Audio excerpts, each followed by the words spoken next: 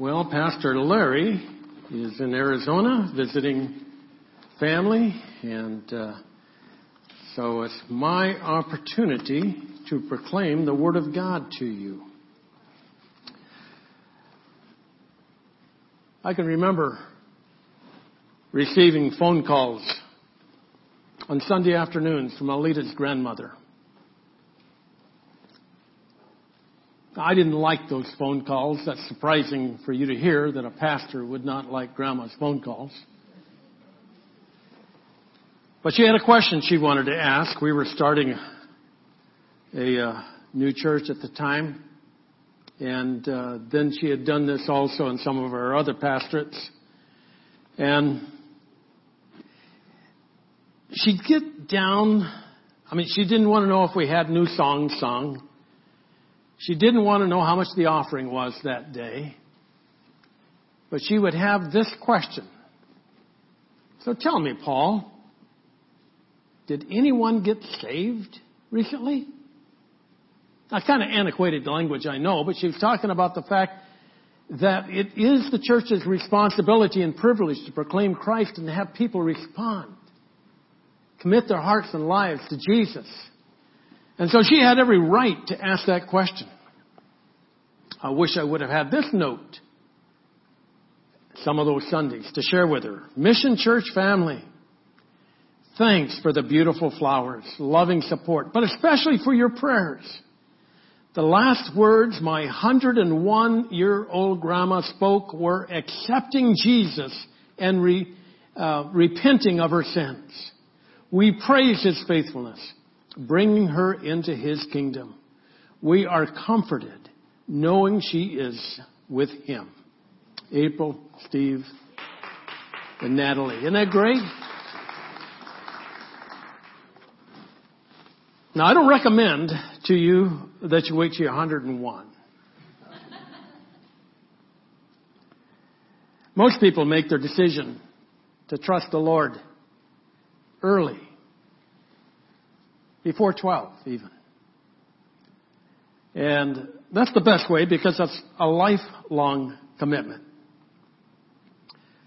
Well, they asked me to preach and I decided, okay, what's the worst chapter I can preach on?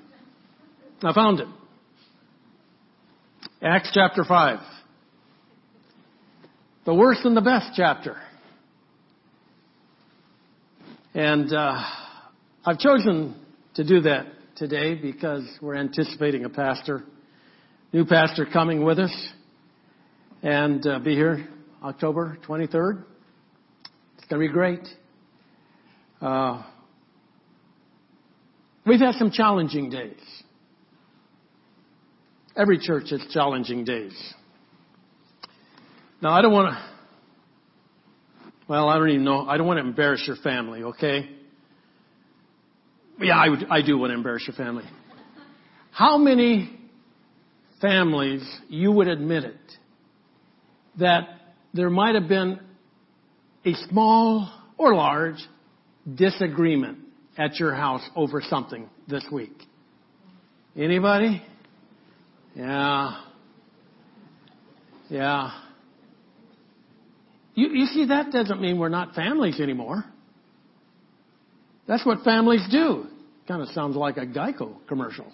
That's what families do. And we're a family. The church is a family. I have some questions. When it comes to the church, the people of God, that's you and me, not the building. We know that. It's forgiven fallen folks, you and me. And the question is, what kind of church will we be? As we anticipate our new pastor coming, what will define us as a church? Better yet, let's ask that since we want Jesus to come anew and afresh today. And our question should be, what kind of church does Jesus have in mind for us to be? Whatever your age level, you're part of the church. You are the church. Now, let's see what God's Word has to say to this. chapter 5. Point number 1. They had people, this church did, so they had problems. Let me read it. Now a man named Ananias, that's verse 1, chapter 5 of Acts. A man named Ananias, together with his wife Sapphira, also sold a piece of property. With his wife's full knowledge, he kept back part of the money for himself and brought the rest and put it at the apostles' feet. Sounds pretty good so far. Then Peter said, Ananias, how is it that Satan has so filled your heart that you have lied to the Holy Spirit and have kept for yourself some of the money you received for the land? Didn't it belong to you before it was sold? And after it was sold, wasn't the money at your disposal? What made you think of doing such a thing? You have not lied to men, but to God. When Ananias heard this, he fell down and died. And great fear seized all the church, all who heard what had happened. Then the young men came forward, wrapped up his body, and carried him out and buried him.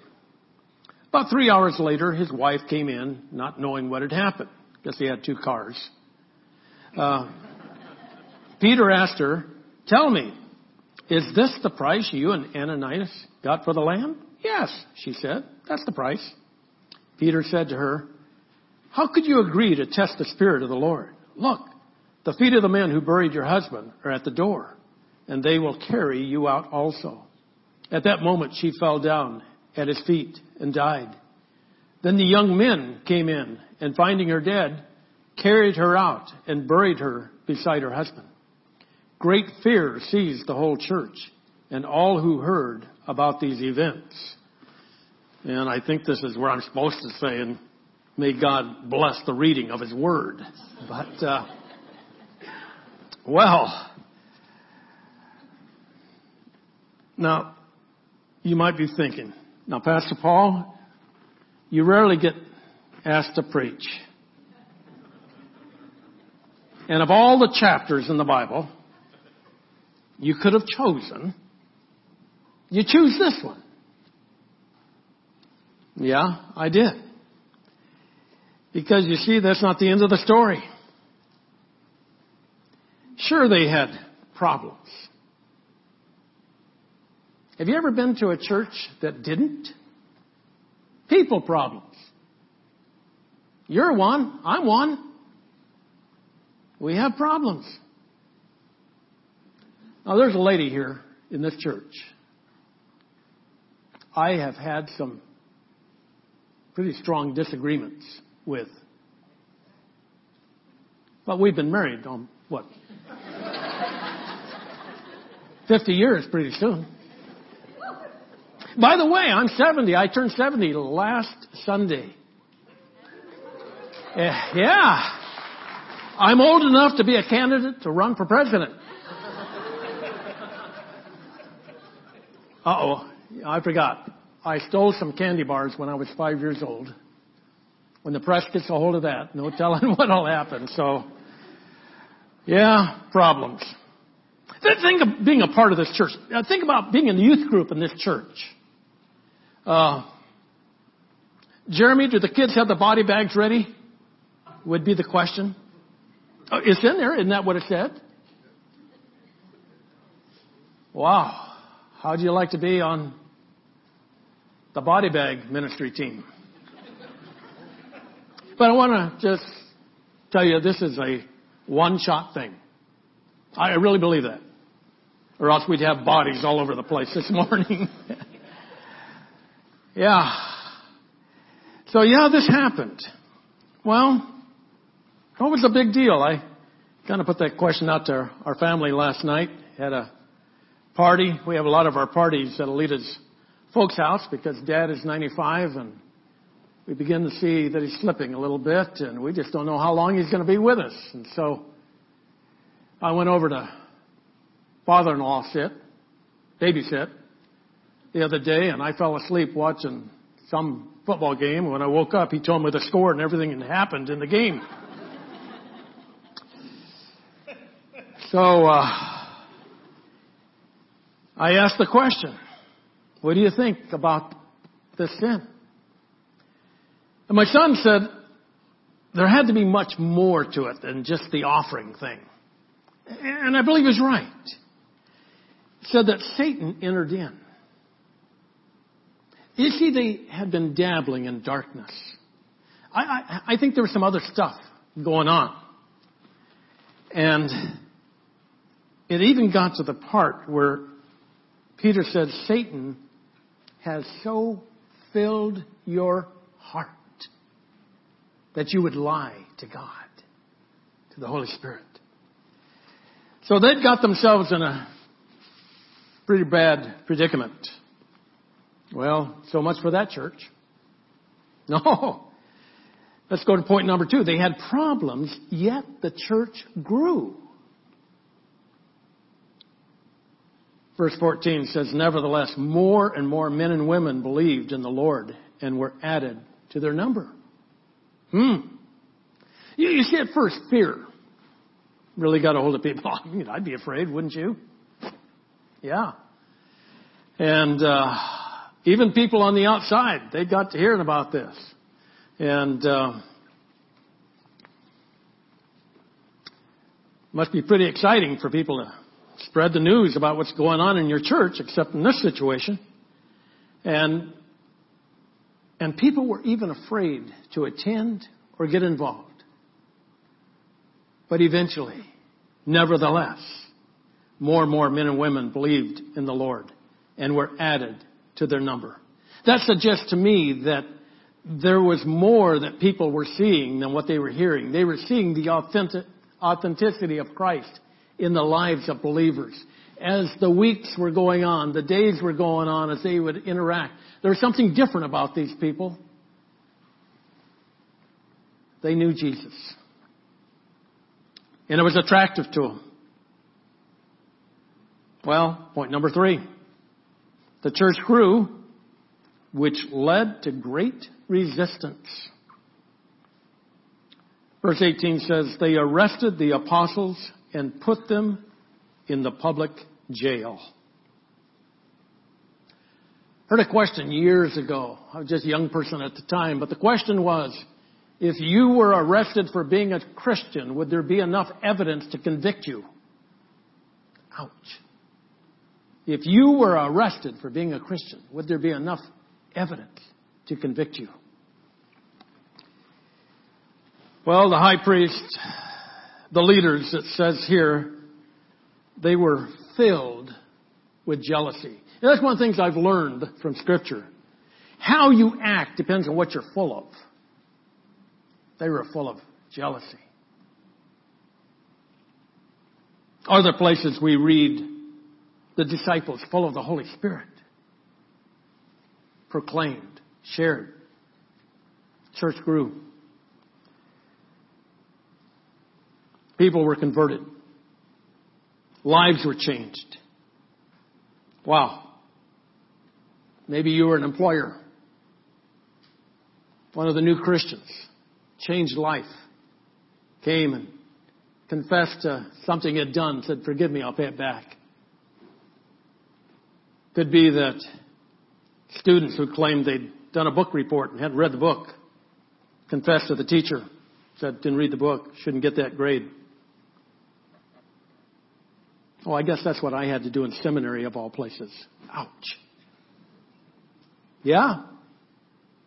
It happened. And I confess because there was a revival going on all through the land, where in the colleges. Just a response to the Holy Spirit. All over our country. They call it the Asbury Revival. Lives are being changed. People were confessing. And it was exciting. And that was happening here, only they put them in jail. Because of the resistance. Point number 4. They had resistance, so they had orders to proclaim. I like verses 19 and 20. But during the night, an angel of the Lord opened the doors of the jail and brought them out. Go stand in the temple courts, he said, and tell the people all about this new life. Some of the other translations said, tell the people the words, all the words of this life. Okay, let's do it. Let's imagine you've just been released from prison. An angel of the Lord says, go to the temple. By the way, the temple at that time wasn't like here, they were like a ghost town during the week, The temple was full of activity. It was a cultural center. People were there. That's where you would go if you wanted to see people. And the angel of the Lord has told you, go and proclaim all the words of this life. What word would you have chosen? Go ahead and, you've always wanted to talk back to the preacher. Shout it out. What word would you have chosen? Freedom.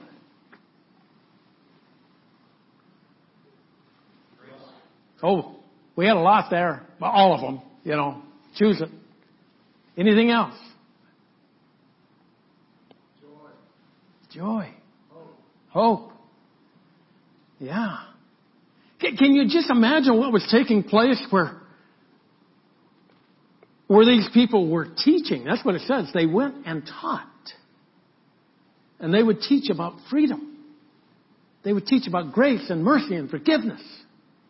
They would teach about what it was like to be delivered from darkness. Wow. So they proclaimed. They shared it. And you and I have that same privilege. Well, number 5. They followed orders. Yet they were subpoenaed. Verse 27 says, the apostles were brought in and made to appear before the Sanhedrin to be questioned by the high priest. That was their Supreme Court, by the way. It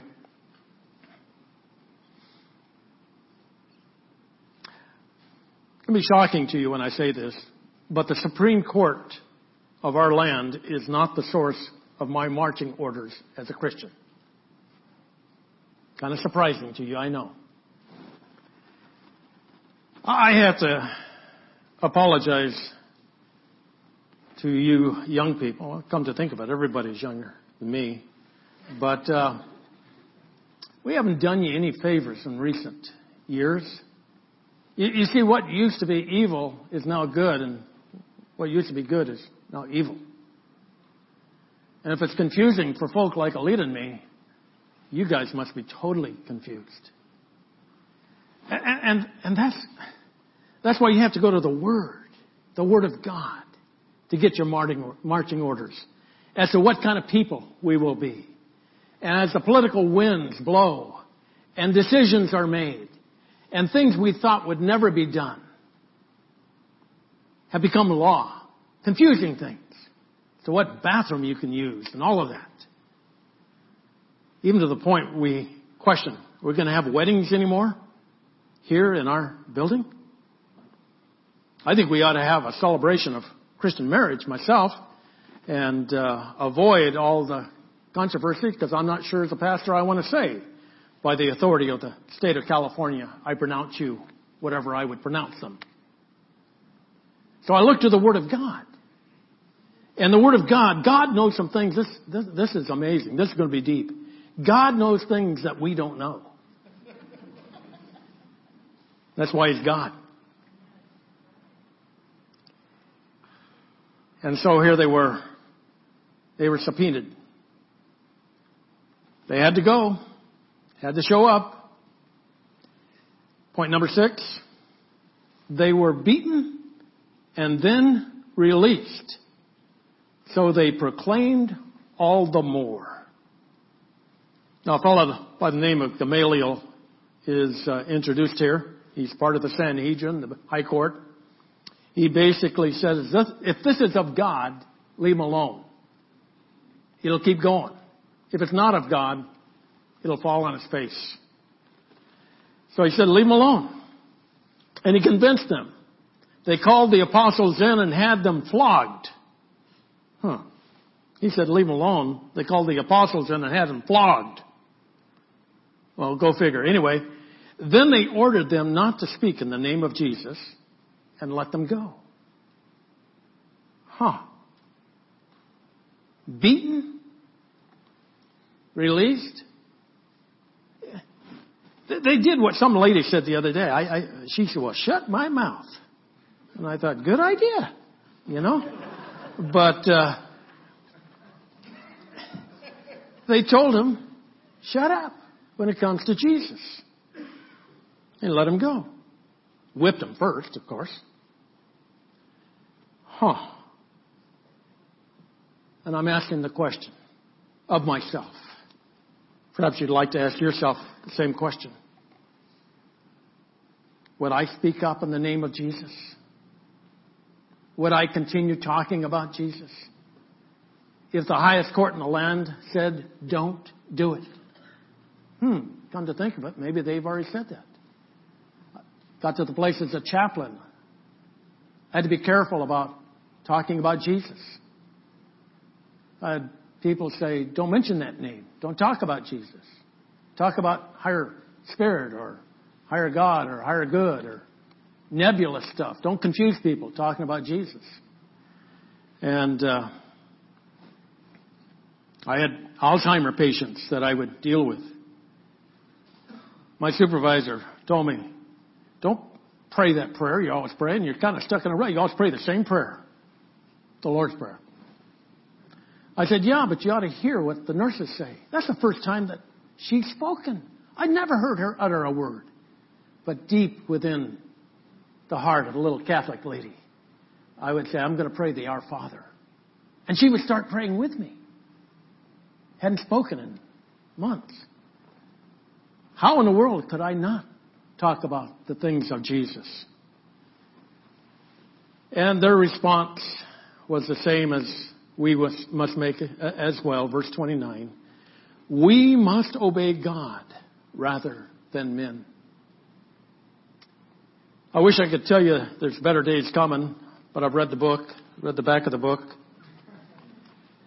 We shouldn't be surprised when things go against us, that go against Christianity. But we need to make the most of it and speak up and let Christ be known. Oh, you can be creative in how you do it. You can figure out ways and how it should be done that wouldn't offend people, but would have a love tug to it where they would say, tell me more, tell me more. So they ordered them not to speak in the name of Jesus. Point number 7. They shared all the more and experienced great joy. Interesting, these verses. The apostles left the Sanhedrin rejoicing because they've been counted worthy of suffering disgrace for the name. Day after day in the temple courts and from house to house, they never stopped teaching and proclaiming the good news that Jesus is the Messiah. Wow. Now, how would you have responded after you had a good flogging? The word used here is rejoicing. I can think of some other words that are quite natural to my temperament: griping, complaining, angry. But they left rejoicing because they had been counted worthy to suffer for Jesus. Wow. You see, rejoicing is the attitude that follows obedience. Well, I asked a few questions at the beginning. Let me ask a few questions at the end. Am I willing as part of the church? Am I willing to let God do some spiritual surgery in my life so that I can respond to the problems and challenges that occur in my life in a Christ-like way? We're anticipating the coming of a new pastor. That's a great thing. It's a great thing to ask, what kind of church are we going to be?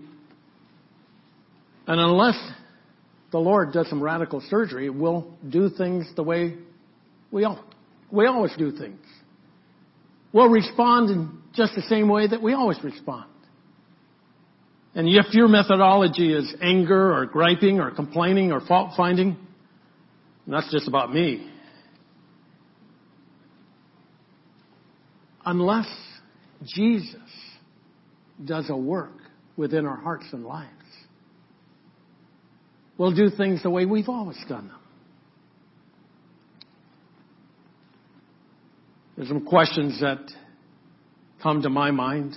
Are there people I need to apologize for the attitudes and actions that I've taken in the past? Were there situations that have occurred in this fellowship, in this church, where I'm not really proud of the way I reacted and responded? Those things happen.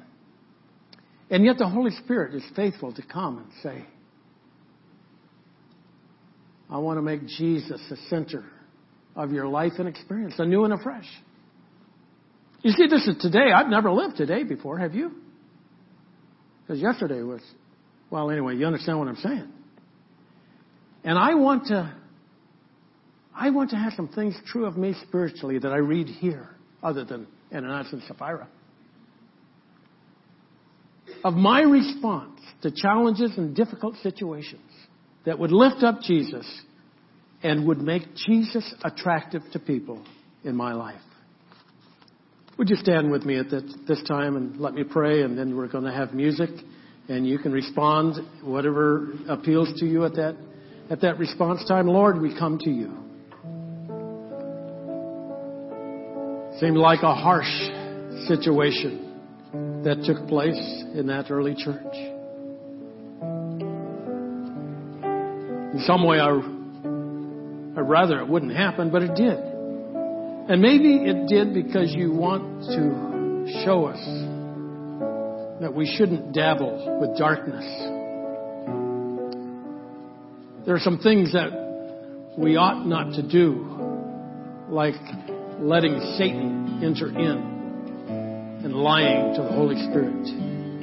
So Lord, as we look to the rest of the chapter, we see the power of Jesus demonstrated, and that's the part we want to be true in our lives.